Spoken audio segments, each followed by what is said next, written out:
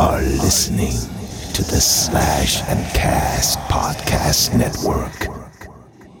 Enjoy the show. All right, folks. Welcome to the Monsters, Madness, and Magic Podcast. I'm your host, Justin, here with a quick word before we dive in. Also, just want to apologize for my voice. I'm a bit under the weather. Anyway, this episode features myself, Daniel, and Angelique, and we chat with veteran stage and screen actor Brian Thompson about literature, the stage, screenwriting, red flags, Mortal Kombat, method acting, 50-gallon drums of lube, and a lot more. Also, if you feel so inclined, please leave us a review wherever you're listening to this. Anyway, without further ado, here you go.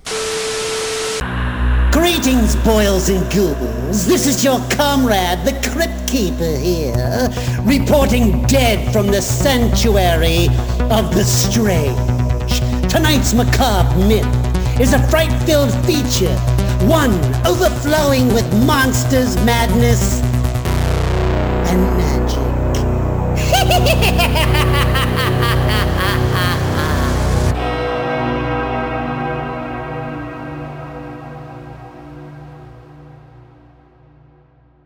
So Brian, before the glitz and glamour and the Home Depot cabinets, what were you into back in the day before you were an actor? You're growing up, you're a kid, were you a big reader? Voracious reader. God, I wish I had that picture to show of how skinny I was. Oh my God. You know, I had no fat. I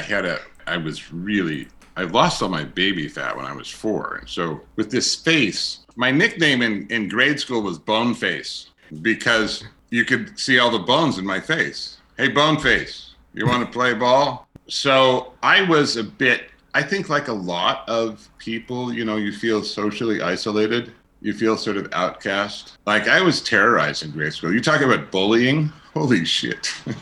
Cyberbullying. There was 3 kids that would chase me to the corner of the playground and throw me into the wood. And whoever caught me would get to pound on me. These were messed up kids. What decade was this? Is the 1960s. This was like 1968, 69. And those 3 boys that did that, one of them apologized and the other 2 were dead by the time they got out of high school. Holy you know, shit. there's a percentage of messed up people in everybody's culture. You know, it was a small town. It was a small mill town in Washington State. I took piano lessons. I played the clarinet. And I read voraciously. I would say the books that affected me the most in junior high school were, do you know who the author Leon Uris is? I'm not familiar. Yeah, he was quite popular in the 70s. He wrote about the Holocaust. And that was probably my first loss of virginity about how cruel the world is. And out of that saying, out of those books, whenever things got kind of down and ugly, I came up with the saying, I'm sure I'm not the only one with this. I said, well, it's not Auschwitz. And that kind of puts a lot of things in perspective really quickly. very true? So yeah, read. I loved the piano. Played the guitar a little bit. Probably should have played the guitar more. I was good enough to get a piano scholarship at Central Washington University. It was just a scholarship where you didn't have to pay for the private lessons you were given. There was a guy named Jim Washburn at Central Washington University. He and I were both freshmen. And I would go watch him play the piano. And I knew that if I practiced 8 hours a day for the next 4 years, that I would not be as good as him. You know, when you see a prodigy. Yeah. And so Jim Washburn prowess really discouraged me from keeping, I was a music major as a freshman. Yeah, Jim Washburn erased, he brought me to reality. Brian, you might be able to impress a couple of girls on a Friday night with your piano playing, but you ain't gonna impress anybody that wants to pay you. And at the same time, I got involved in acting. I asked Paul Delashaw, a friend from high school. Paul became a pastor, actually, interestingly enough. A lot of people get involved in drama go into become pastors or attorneys. I asked Paul if he needed a ride home from school because he was on my way home, and I had a Volkswagen Bug. Nice. And he said, no, I'm trying out for the school play. Brian, there's a part you'd be great for. And there was, 10 minutes later, I was trying out for the school play, and I played the Russian ballet instructor in the comedy You Can't Take It With You. And it was absolutely the most mind-blowing, soulful experience of my entire life. It was helped by 3 of the girls that were in the play were 3 girls that I adored. You know, the girls that made your heart flutter when you saw them in the hall. Julie LaFaw, Marsha Jacobson, and Nancy Johnson. Johnson? Nancy Johnson? I think so. I think it was Nancy Johnson. Tall, slender. Nancy, if I got your last name wrong, you played the grandma in You Can't Take It With You. Yeah, and just to be, and Marsha, I got to carry Marsha on my hip. And Marsha had a pair of the nicest mammalian protuberances in the entire high school. She had curves. So just to get to have those bump into your, I never dated any of those girls. They had boyfriends. We were taken. Marsha and I did smoke a little marijuana together. And mind you, it was fun. Absolutely fun. Just, when you don't have any responsibilities, getting high, listening to music, life's perfect. You talk about like high school, or you talking about like Tuesday? I got to college and I had to stop smoking because I didn't have time for it. Right. I was a business major. I was playing football. I couldn't stop reading plays and Shakespeare and memorizing plays. If I heard a monologue that I liked, it wouldn't leave me alone until I memorized it. It's hard to memorize things when you're stoned. I don't know if I smoked pot 4 times in 4 years of college. Have you after college? Have I since? Yeah, absolutely. And then I think I did mushrooms 4 times. I just think that should be prescribed in college. Everybody should take, Psych 101, Econ 101, Personal Finance, and Psilocybin 101. Where everybody gets to, generate some different perspective. That's why it says going on a trip. It just changes your perspective. I think it made me a more loving person, without a doubt. I mean, after my first trip on mushrooms, I went around looking at people's souls, like kind of feeling their energy for 2 weeks. That like the body was just the meat suit. I was like looking in their eyes and just trying to feel the energy from them. That's and I think there's people that never get past the surface, the sensation that somebody's surface gives them, and that was wonderful, just fantastic. But all of those things, they're like it's like going on a trip. You go to a magical place, the Bahamas or Hawaii or the Great Wall of China. They're beautiful things to do, but you can't go there every day. You stop getting the same. It's something to experience, and then you move on. How far along did you start taking acting very seriously to where you wanted to pursue it as a career? That was the first 2 years of college, you don't really have to get serious, right? You're just like taking general requirements. I was a music major. My father hadn't made a lot of money as a teacher. And Central Washington University has a fantastic business school. So I found myself struggling through business classes. Struggling. I had to painfully study to make it through the first year of accounting and Econ 101 and Econ 102. Oh, God, those classes hurt my brain.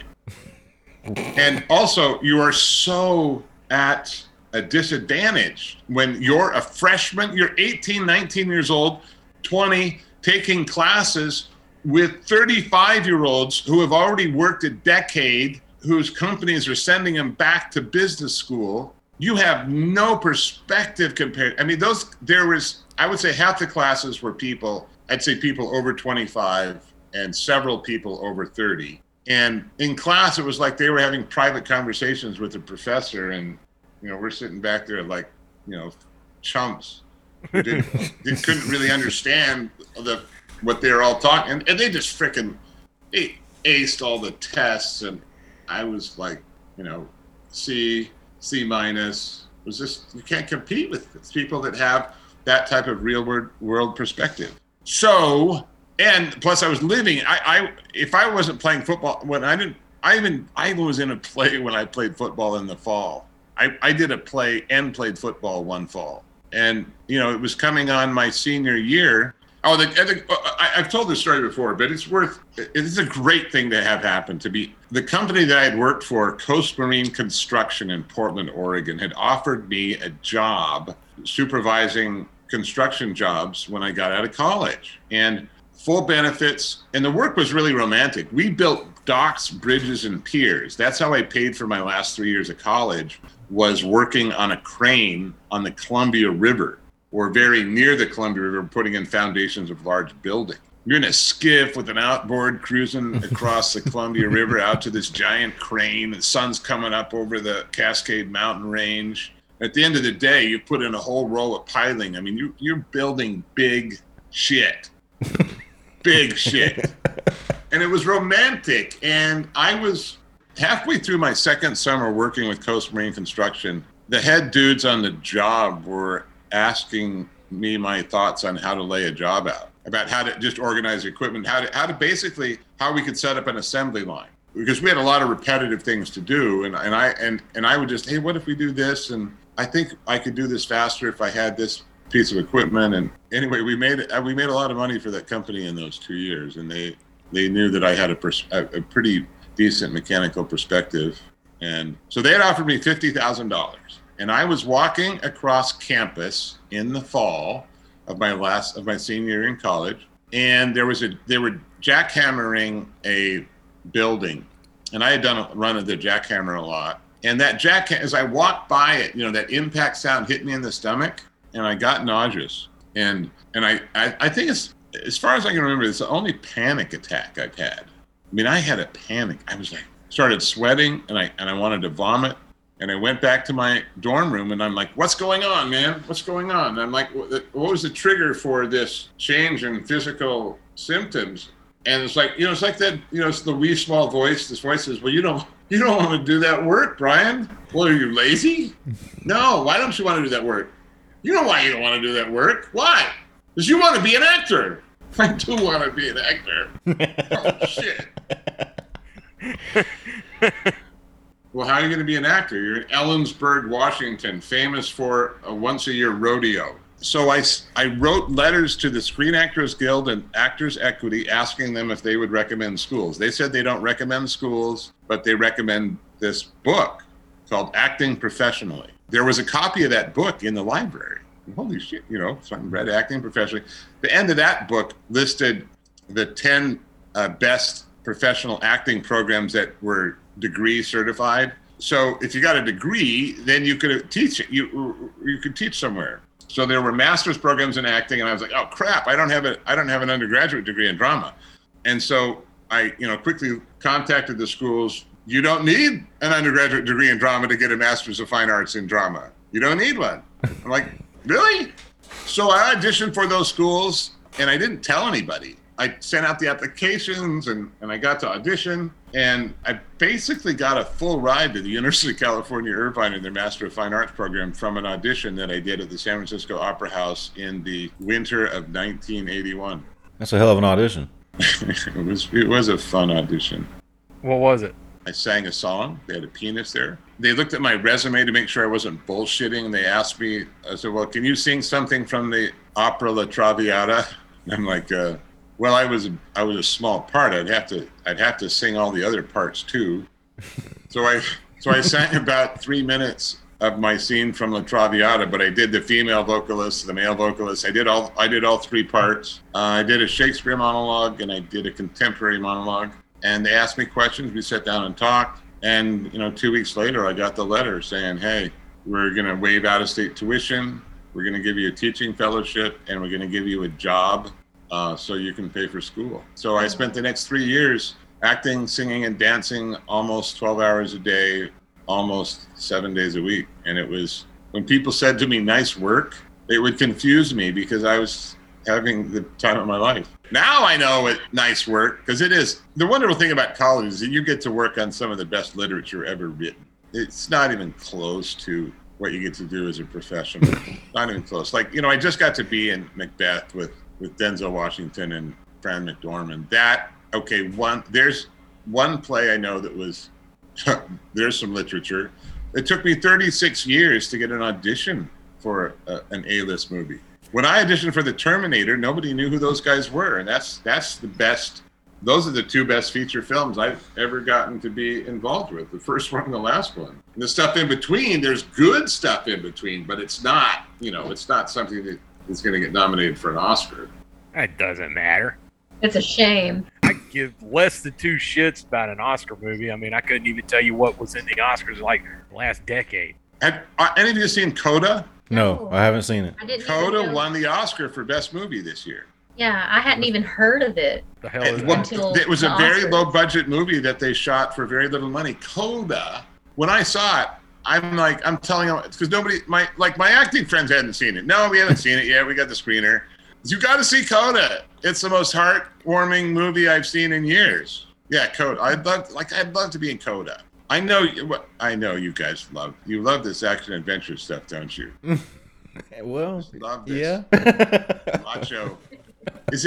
What is it about that you love? Do you know why you love it? Do you know why Well, I have a very short attention span, I guess, and if I'm sitting down to watch a movie, a couple explosions and a couple of asses getting kicked certainly help the situation move along for me. Like comic books and life sucks. I watch a movie, I want to have fun. I want to watch people have fun. I want to watch beat the shit out of stuff. Did you see the movie Life Stinks? I don't need to. I live it. I have not seen it. You've got to. I live it. What's your when you're not doing podcasts? What's your form of employment? Pornographic movies. Unfortunately, no. No. Nothing quite so exciting or entertaining or anything at all like that. No. Have you ever been in those sex clubs? Have you ever been in one? Should I have a lawyer or an adult in the room, or both? Well, the thing is, I got to work in one once where they actually I have. sex club where they have lockers and stuff and people pay membership, that kind of thing. No, Yeah. it was just a pay at the door. This one was downtown at Los Angeles, and it was like people had their own lockers in there. And I'm sure they do. You're in Los Angeles and Gomorrah. And Down here, where the Lord still shines, and stuff, we don't have that on the street corner, dude. There's one in Atlanta. As I said, well, there was a lot of creative construction in this. Every room was like from a different era or a different theme. Like you had Renaissance castle room, and you had like this fake caves. Like people could just go in there and be cavemen. Let your imagination run wild. One room is just caveman, but instead of his club, yeah, big cock, big club. a big rubbery dildo. Get out of my head! Captain Caveman. Getting pulled through the air about to do it. Come here. I want you. Oh boy. The most impressive thing that I remember, we can get off this subject, but the one thing that really, if I found memorable, as soon as you stepped off the elevator, right on the floor with the locker room and all the different rooms, was a 55-gallon drum of sexual lube with a hand pump on it and a dispenser of like a 12-ounce styrofoam cups right there, so you could get a 12-ounce. I sold those. Oh, really? Yeah, the drums of lubricant and the various novel. 55-gallon drums of lube. You've sold them? I sold two of them actually during my why tenure as a Well, smut purveyor. who sells those? What do you call a 55-gallon drum of lube? Drum of lube. A good time. Time. We've got the travel. We've got the single sample packets, the travel size, your 8-ounce, 16, 24, or Right, the but- drum. The drum, because a 12-ounce cup, you can't even. They don't even have 12-ounce containers of that at the drugstore. Not that I've been in that aisle, but I think those, right? It's a niche market. So it's just like a water cooler, only it's lube. It's a keg. It's a keg of How do you lube, have yeah. the conversation? Do they have conversations like you do at work? So you ever think they're going to get off that island?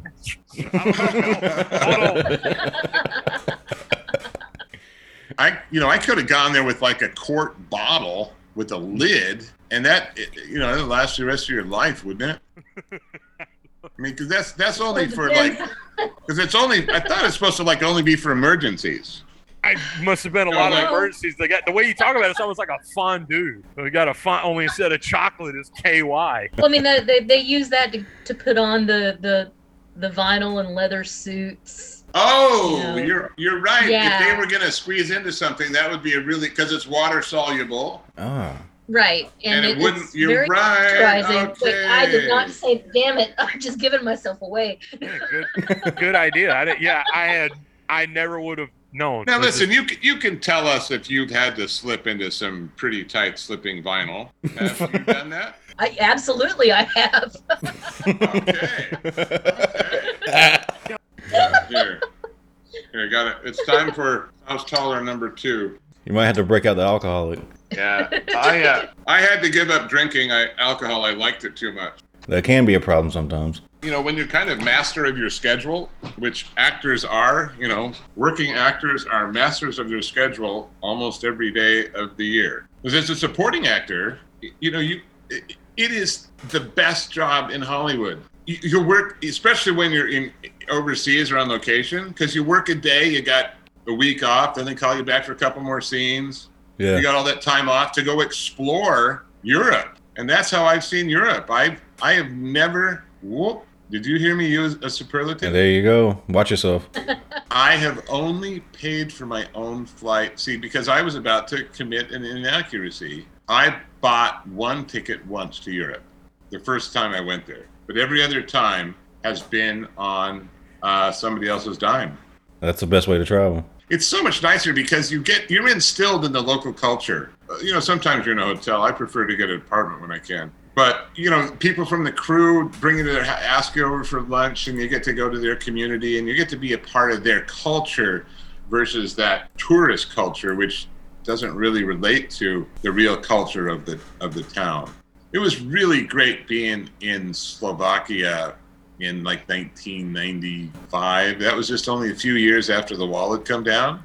It was really beautiful to be there because everybody there at that time, pretty educated. They did, the communists did get people educated, and to hear them talk about the pros and the cons. And it was so recent. That was a marvelous, eye-opening experience. And, and we got to fight dragons. So I thought that was on the Dragonheart set. Dragonheart, right. Yes. Before we get to there, go back a little bit and let's talk Cobra. How did that opportunity come about for you? That was strictly by the book. My agent got me an audition, and the script was like, the script was that the audition was that scene at the end. You can't stop the new world. The filthy society will never. I read that. I remember reading it the first time, just going, "How the hell am I gonna?" Oh, this guy's really twisted. Oh fuck. So I wrote my own little. I should look for it. He did organize these people somewhat. I wrote this thing. I think it was called Abaddon's Credo, and so I wrote this about what his belief was, what he wanted, and it was like a single-page credo for our club. That helped me hook into. I don't know how twisted that guy was. Love to read that. Yeah, not to denigrate or not denigrate's not the right word. Not to reduce, not to minimize. There's the word. I'll eventually get there. Not to minimize, people that have, PTSD from their work overseas, which they really have to try to put some bookends on horrors that I have never seen. But I had PTSD from doing that part. I did. Yeah, because you're doing everything that person does except have the original kernel of the idea. And I don't remember who that actress was that played the nurse that, screamed at me when I was attacking her. But she gave me nightmares. When someone looks at you because they're afraid for their life and they're crying and screaming and desperately wanting you to stop. And you're looking at this person, they're looking at you like you're the most despicable person in the world. She gave me nightmares. It just made me feel awful. Anyway, I jumped ahead, but anyway, I wrote that credo. I met her, and then a few days later, I got to meet the director. Then the director called me in again, with one of the producers. Then they called me in and had me meet Stallone. And that was, I knew I was getting close at that point. And then I had another meeting with Stallone and the director. And Stallone told me that he thought I was too nice. He said, I think you're kind of a sweet kid that grew up in a nice house. This guy's is really fucking. Well, I said, yeah, that's. And he asked me, are you ready to play a lead in a movie? And I said, this is what I've been training for the past 7 years. And then a few days after that, they called and they said, we want to screen test him. So they did they might have spent $50,000 on my screen test. Wow. Because they had two 35 millimeter cameras with film crew, a full lighting crew. They had lights. They did the whole makeup. We did wardrobe. Oh yeah. All those, and those weren't college kids that were doing that stuff. These were the best people in the business. They were the people that shot the movie. And so then I did the screen test, and I think it was 2 or 3 days later they called, and it was one of the greatest phone calls I'll ever get in my life. I was working at the Conan show at Universal Studios tour. I was playing the evil villain Taras Mordor in an 18-minute play.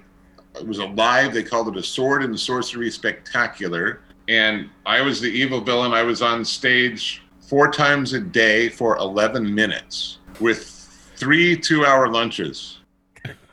Yeah. I mean, it was that job was the funnest job I've ever had in my life. The tourists wanted to meet you since you were an actor at Universal Studios. So we paraded around the park half dressed.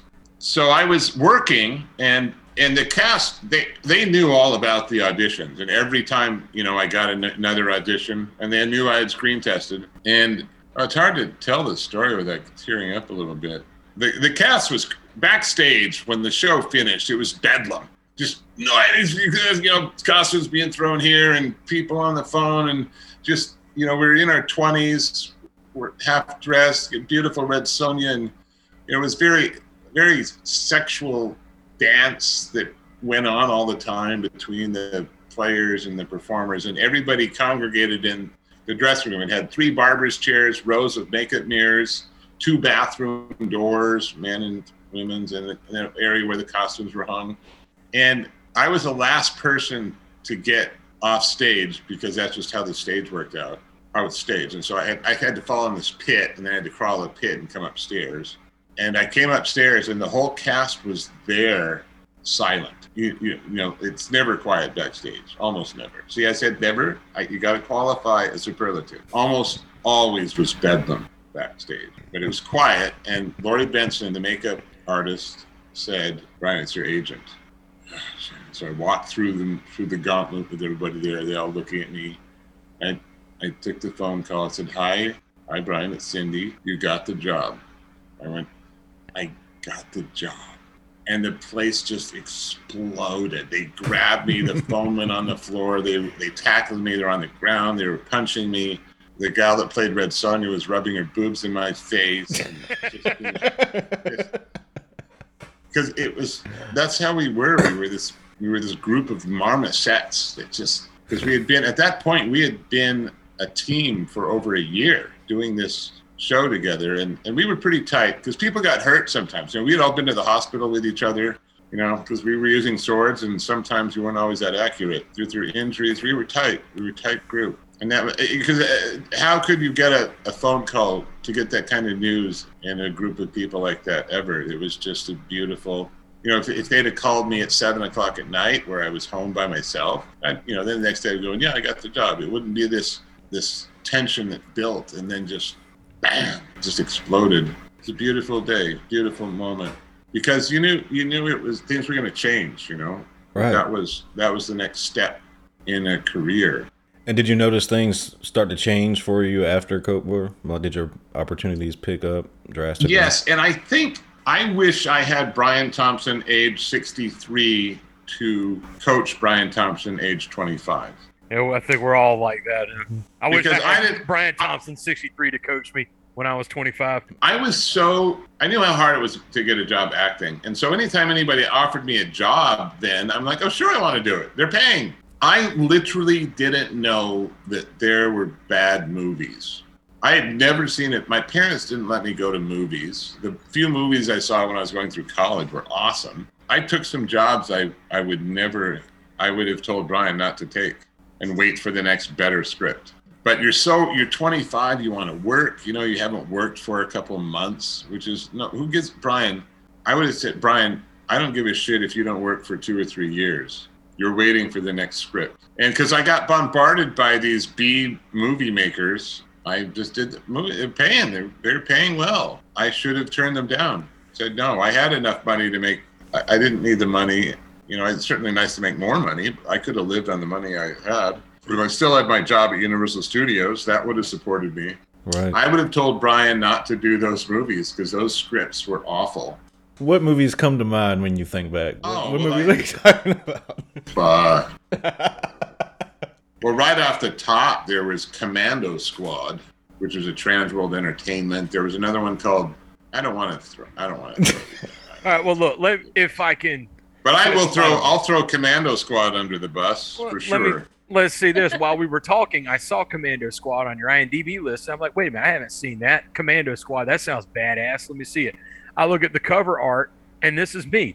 I look at the cover art, and it's making me a promise. So I'm going to go and watch that movie. So you never know, because that's the kind I live for that kind of stuff. So and now I'm curious because whenever I was looking it up, it doesn't seem to have a listing for it. So I'm going to find it and watch it. Oh, like they wanted Kathy Showers was the Playmate of the Year in 1986, and they wanted her to have a different look. She had this beautiful long blonde hair. They stuffed all that long blonde hair in this stupidest black wig that made her look horrible. If they gave her ponytails, she'd have looked 100% better. Just dumb to see. People, just because they have the money to make a movie doesn't mean they have a script or any talent. That movie was horrible. I've got to see it now.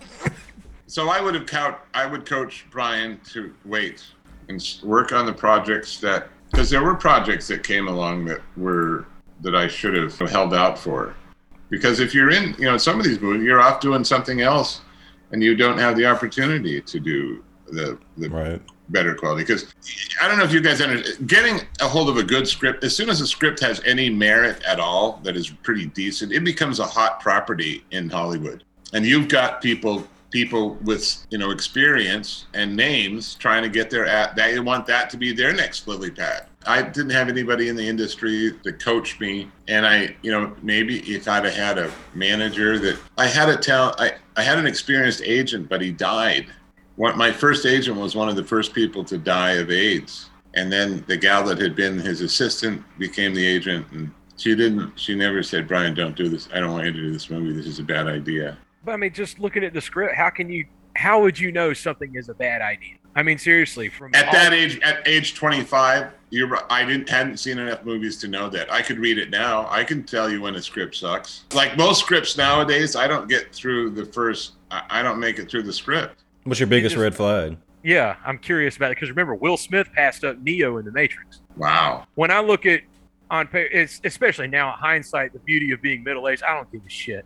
If I look at the story and it looks cool, I don't care if the movie was made with $5 or $5 million. If it sucks, I'm gonna say it sucks.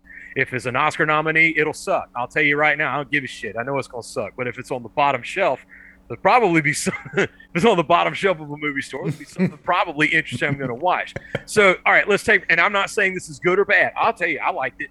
The movie Something Is Out There, that TV series. Hell, what do you know? You were in that. Anyway, Something Is Out There. If I looked at that pitch, I could clearly remember the TV commercial on TV. It's like, holy shit, I gotta watch. I was 10 years old, so oh shit, I gotta watch that. To say it was a bad movie, I can't, because if I read the synopsis of it, if I were to read the script, I'm like, dude, I gotta be in this. It just sounds like you're being a little hard on yourself for taking some of the roles. There's no way back then that you could have looked at something to know whether it's going to be good or bad. Hell, most of the stuff that makes it popular now is a crapshoot anyway. Well, I'll tell you that you're right. The 25-year-old Brian wouldn't know. But I know right now what you can say when you read a script. You can say, this has chance. This has a chance. Justin, what's your red flag? I'm sorry to step on that question. I'm curious too. What is your red flag of a script? So? That's it. Well, that's interesting. That's a very, that's something I'd like to think about. Well, first off, I have a pretty good ear for dialogue. What is kind of how people talk. So the dialogue needs to flow for me. These need to sound like real people. And then secondly, plausibility. Does it stay? If we're talking about a realistic drama, is this how people behave? Is there any flaws? Are we suddenly going to allow coincidence to be a big factor? If it's a comedy, do the jokes make you laugh? If it's and I guess now too, I've read literally, I know I've read over 1,000 scripts because it's typically, and a lot of the scripts I was reading were, good guy versus bad guy. So is that villain now is this a realistic villain? Or are they just having him do bad things that aren't really justified? If it's an action adventure movie, does it have pace? Does it make you want to keep reading it to find out what's going to happen? Do I get hooked into the story? Right. And those are all good signs. So I guess that's the ultimate, is if you get hooked in the story. So there must have been, was it, some of these scripts back then, you didn't care, you were just happy to get the job, or did you actually read any of it, be like, ooh, I like where this is going? Are there any of them like that you can remember where you were just like, yeah, I want to do this? Golly, I've got to tell you this. I have gotten to audition for so few really good scripts. Dragonheart cracked me up for sure. Dragonheart really cracked me up. And I wish they would have spent more time fleecing the towns than kind of fighting the dragon and the king at the end, because that was the funnest part of the movie to me. Yeah. They were taking advantage of these poor set. I mean, they have that dragon catch the arrow under it and then fall into a swamp. I mean, that was so funny. It was too funny. That's a delightful story. And then I say, and then I think the kind of projects that you want to be involved with would change over time. Initially, I was just, we had it beat into our heads that, it's so hard to get an acting job. The fact that people were offering me a job, I was just thrilled to be there. I mean, a couple of scripts I really loved was Pass the Ammo. Have you guys ever watched Pass the Ammo? I have not. Bill Paxton, Tim Curry, Annie Potts. Holy shit, I gotta watch that now. In that script cracked my ass up, okay? And then what happened was the Tim and Tammy Faye Baker story broke while the film was in post-production. And the facts of that story were way better than the license that they took, because it involves a televangelist. Yeah. The plot of our movie and what we had those televangelists doing wasn't as good as what Jim and Tammy Faye had done. And so when the movie came out, it just kind of, and like I was reading an article about the Borgias. Have you guys watched any of the Borgias with Jeremy Irons? I've heard. I haven't watched it, but I know a lot about it. Well, apparently there were two Borgias made at the same time. There was a Czechoslovakian Borgia teleplay, and there was the Showtime version. And this is really, to me, this is fascinating. Apparently, the Catholic cardinals and the Pope had concubines and payoffs and bribes, and that was just completely normal. That was just a part of the culture. And the Borgias that was made apparently in Czechoslovakia just went right into that, made it more historically accurate, where the Borgias that they made for Showtime, they felt that they had to ease people into that debauchery. So they invented characters to to be a little concerned that they were marrying off a 14-year-old girl to a 61-year-old guy. That was just expected. It was normal. Nobody gave a shit about the age difference then. So that to me was pretty fascinating how they then, this relates back to what we expect from televangelists. They were nice to what the televangelists had did in Pass the Ammo, because we hadn't learned about the debauchery and what was going on in the real televangelist world. Brian, I'm curious knowing your thoughts on some of your previous work. What are your thoughts about Mortal Kombat? Would you take that script? There was part of that script that bugged me, and I did speak with the producers about it, but the guy that produced Mortal Kombat was a douche. really. It wasn't about talking story to him was difficult. Our director was great, but he had the same issues that I did. You know, you're working in a foreign country and trying to get the people in LA to approve stuff. Like, it was really weird to me in that script that you wanted Shao Kahn to be the biggest badass on the planet, right? He's the toughest of them all. And you have a scene of him going to his dad saying, Daddy, I can do this. Trust me. I'll do it. I'll do a good job. I'll be better. How does that make him the baddest ass on the planet? It was so, and the guy that they cast was, you know, a foot taller than I was. And I'm not short. I still don't understand why they would do that. You want your bad guy to be the biggest, baddest ass on the planet. You don't want him to, you know, I got to impress my daddy. I don't think that's, I mean, I played the game a little, but I don't remember anything about Shao Kahn's dad in the game. And that storyline is whatever it is now at this point. It doesn't matter. Well, were you aware of the Mortal Kombat craze going into that?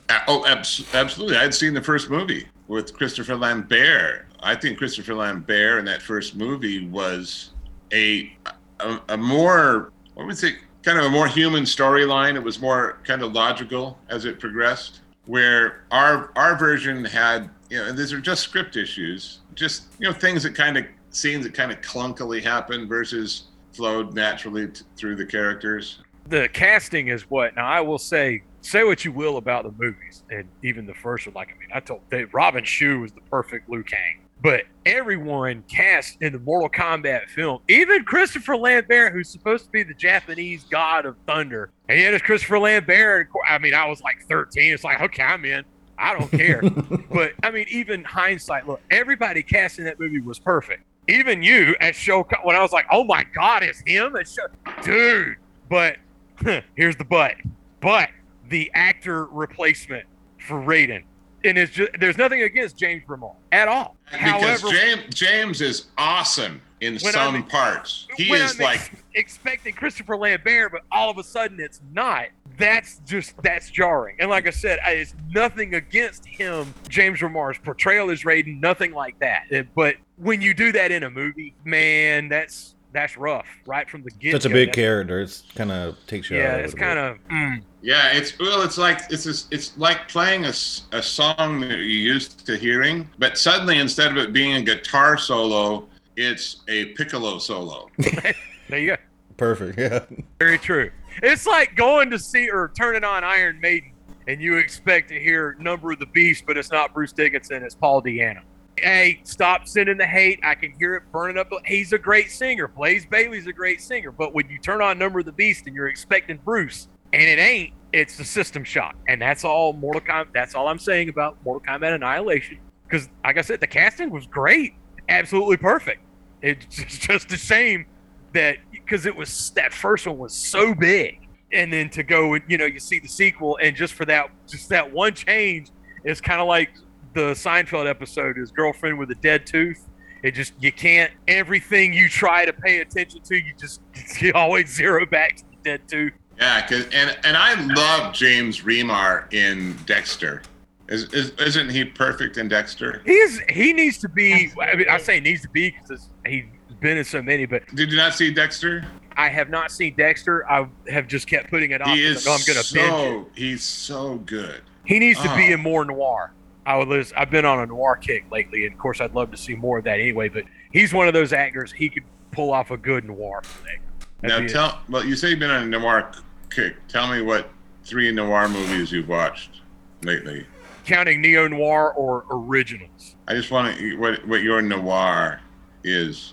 I actually, for the first time, watched L.A. Confidential the other day. I had never seen that, and I freaking loved it. Me my too. God. Me too. It scratched the itch because I've been scripting out some audio drama stuff, and so I'll find myself going into rabbit holes, and I realize I've never actually written a noir, specifically a noir. I've used the trappings of it, but never realized why I'd actually done it or where it came from, you know? And so I was like, well, let's just go explore this a little bit. So, of course, 7, even though it's not a noir, it still is. It started with 7 just mainly for the atmosphere and the mood. And then from that, it's like, well, you know, watch some other stuff, see if I could find some stuff with serial killers and things like that, and ended up hitting noir. And I was like, there we go. Let's start looking into that. And so you have to hit, starting from the new stuff, you know, like Sin City, of course. And then I was like, LA Confidential, what's that? Let me see that. And then Mulholland, was it Mulholland Drive? I haven't seen that. It's probably been 20 years since I saw that movie. Whenever it first came out, I saw it, and I was too young and just didn't pay attention to it at the time when I watched it. So that one's on my list again. And then of course you got Maltese Falcon, and it's been a while since I've seen that. So I'll be pulling that one back up too. And then you should throw, if you're into that kind of those LA story ones, you know, I'd throw. When's the last time you watched Chinatown? It's been a while. And if I had watched it, it was, it's like specifically on purpose to sit down and watch it. No, but it's in my queue since it popped up because I watched which is, it's not a noir, even though it actually is Black Rain, the Michael Douglas film. Well, I watched years ago. It came out and I watched it, and I saw it again the other day. I was like, Black Rain. I watched it. It's like, well, I mean, it's got all the tropes of a noir. I guess it kind of is. You know, that's neither here or there, but I just happened to watch it, and because of that, Chinatown is now on my queue. So I'll be checking that out too. Do you have any that you would recommend? Any more noir films that I would add to your list? I think I'm thinking of who were the stars in LA Confidential? They had Guy Pearce and what's his face fighting around the world. Oi, what you look Russell Crowe. Okay, right. Kim Basinger. There's a more recent one. It's kind of that era that had a good-looking actor. I'm blanking. Black Dahlia. Same era. It was kind of gangsters. The same author as LA Confidential. Same era. It took place in LA. Gangster movie. Who Framed Roger Rabbit? That isn't noir. Yes, it is. It's a very good noir. You know, the lead is getting involved with the gangster's beautiful wife in blue dress. It's been a while since I've seen it, so I'm trying to remember the name. Sorry, if it comes to me, I'll get back to you. When you say you write, you're writing what? Audio drama.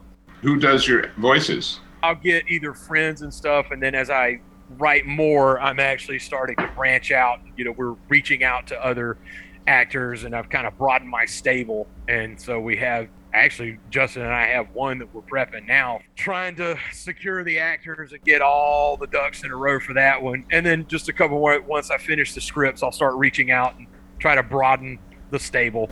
But for now, all the ones I've been using have just been friends. I'll get Angelique. She's been several of them.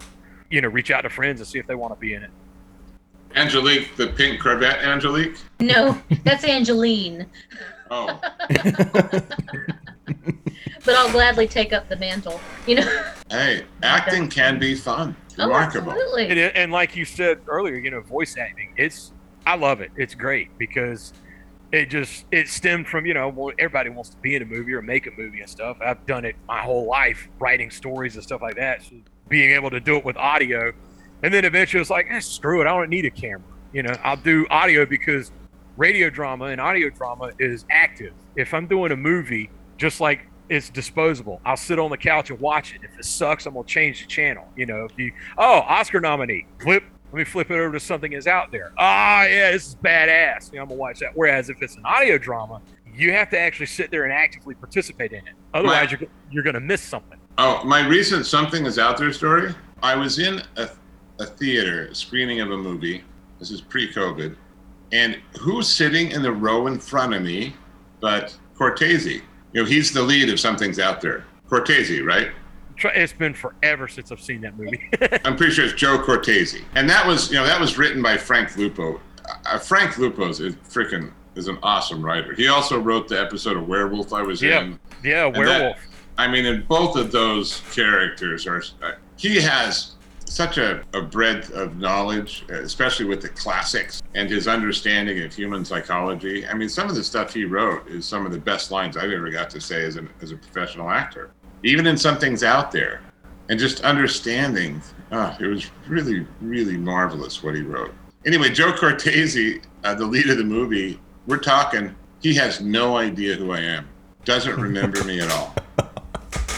and I was the main bad guy in the pilot of the.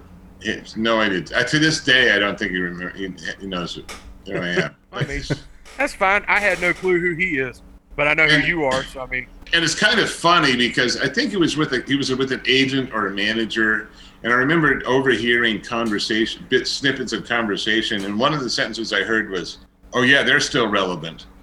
To who? I mean, you're deciding who gets to sit in the relevance club. What do you have on the horizon? On the horizon, I am looking for the next great part. I've been a bit spoiled by being lucky enough to work with, Joel Cohen and be in that fantastic production. And I'm sort of, I'm kind of, I guess, 65-year-old Brian is talking 62. I'm not going to be 63 till August.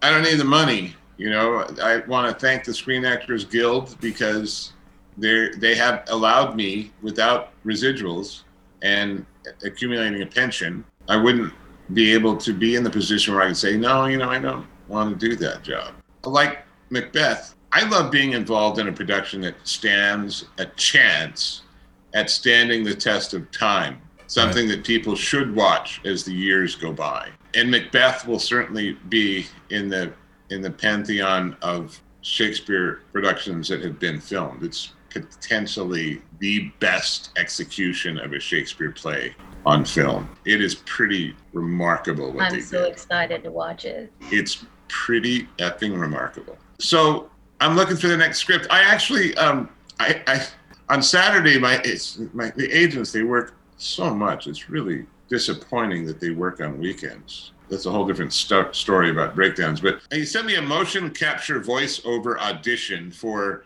a group of guys that play golf together and are kind of commenting on American culture in a comedic way.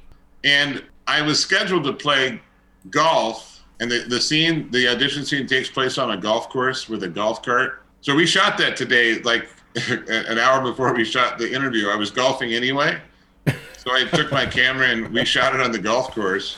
And I read that it's a small production, but it caught my imagination. I did audition for it. I'm, turning down more auditions than I'm actually everything. I haven't been to an actual interview in 3 years. You're doing self-tapes. I play, whenever Angela Bassett's 911 goes back in time, I'm the meaner, gruffer fire captain on 911. Oh, so, yeah. That's a great show. Yeah.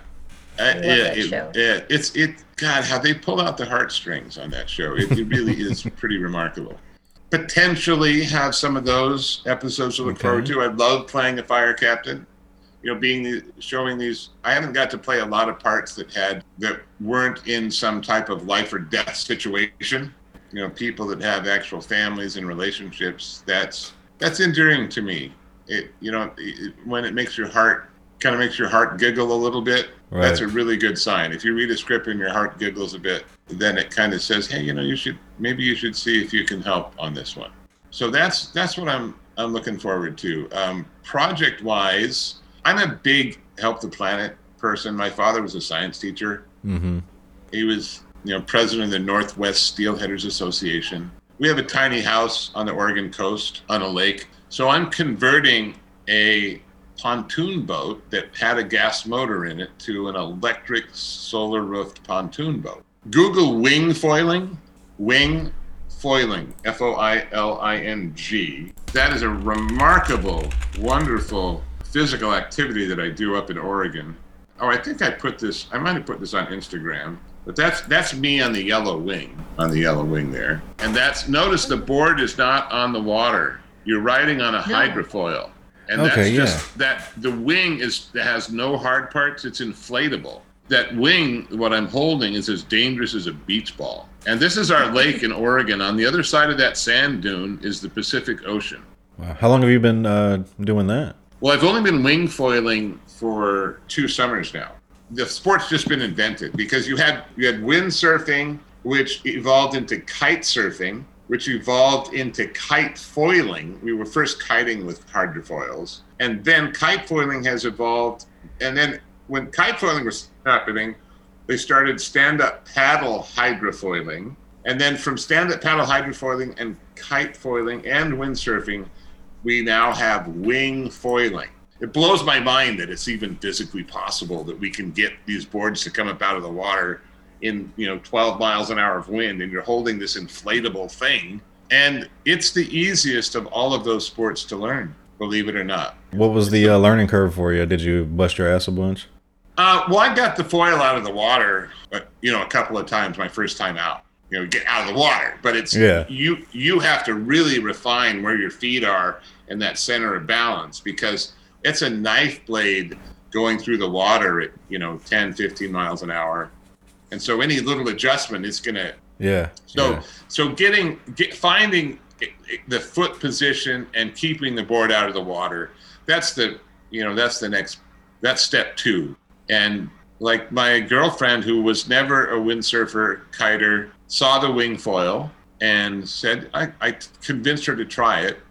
She got up on that board and had like a 30-second run her third day doing it. And this is and I took that picture with this phone. This is the Galaxy Note Ultra with that 5x zoom lens on it. But that's her. She was never a water sport person. Never had a sport in high school or college. She runs. She's in good shape. But that's her on Flores Lake. Look at that. It's just freaking beautiful. It's ripping it up. In kite surfing and windsurfing, when that board on the water, when you're going 20 miles an hour and slamming in just a little chop, it's really jarring. And a lot of people have hurt their knees. That's gone now. It's just glass. Wow. And what you do on one side, you flip the sail and you do it the exact same thing on the opposite side. So it's not like a racket sport where you're going to load up the muscles on one side of your body and eventually have back issues. Yeah. This is like water sport ballet. And it's the easiest to learn of all of those sports. Maybe one day I'll try to learn it myself. Okay. So what was the name of the company where you were selling 55-gallon drums of food? I think you make an order. I think they've gone out of business, actually, because a lot of the customers followed me when I left. Oh, really? Well, what was the name of the company when it was in business? What did they call themselves? Called Intimate Treasures was where it Intimate Treasures in a 55-gallon drum. That sounds really intimate. I mean, if you've got a close circle of friends. It'd be called like Iffy, or was it called like Iffy Lube or something, Easy Rider. No, we tested all the products. Oh. All right. Sorry.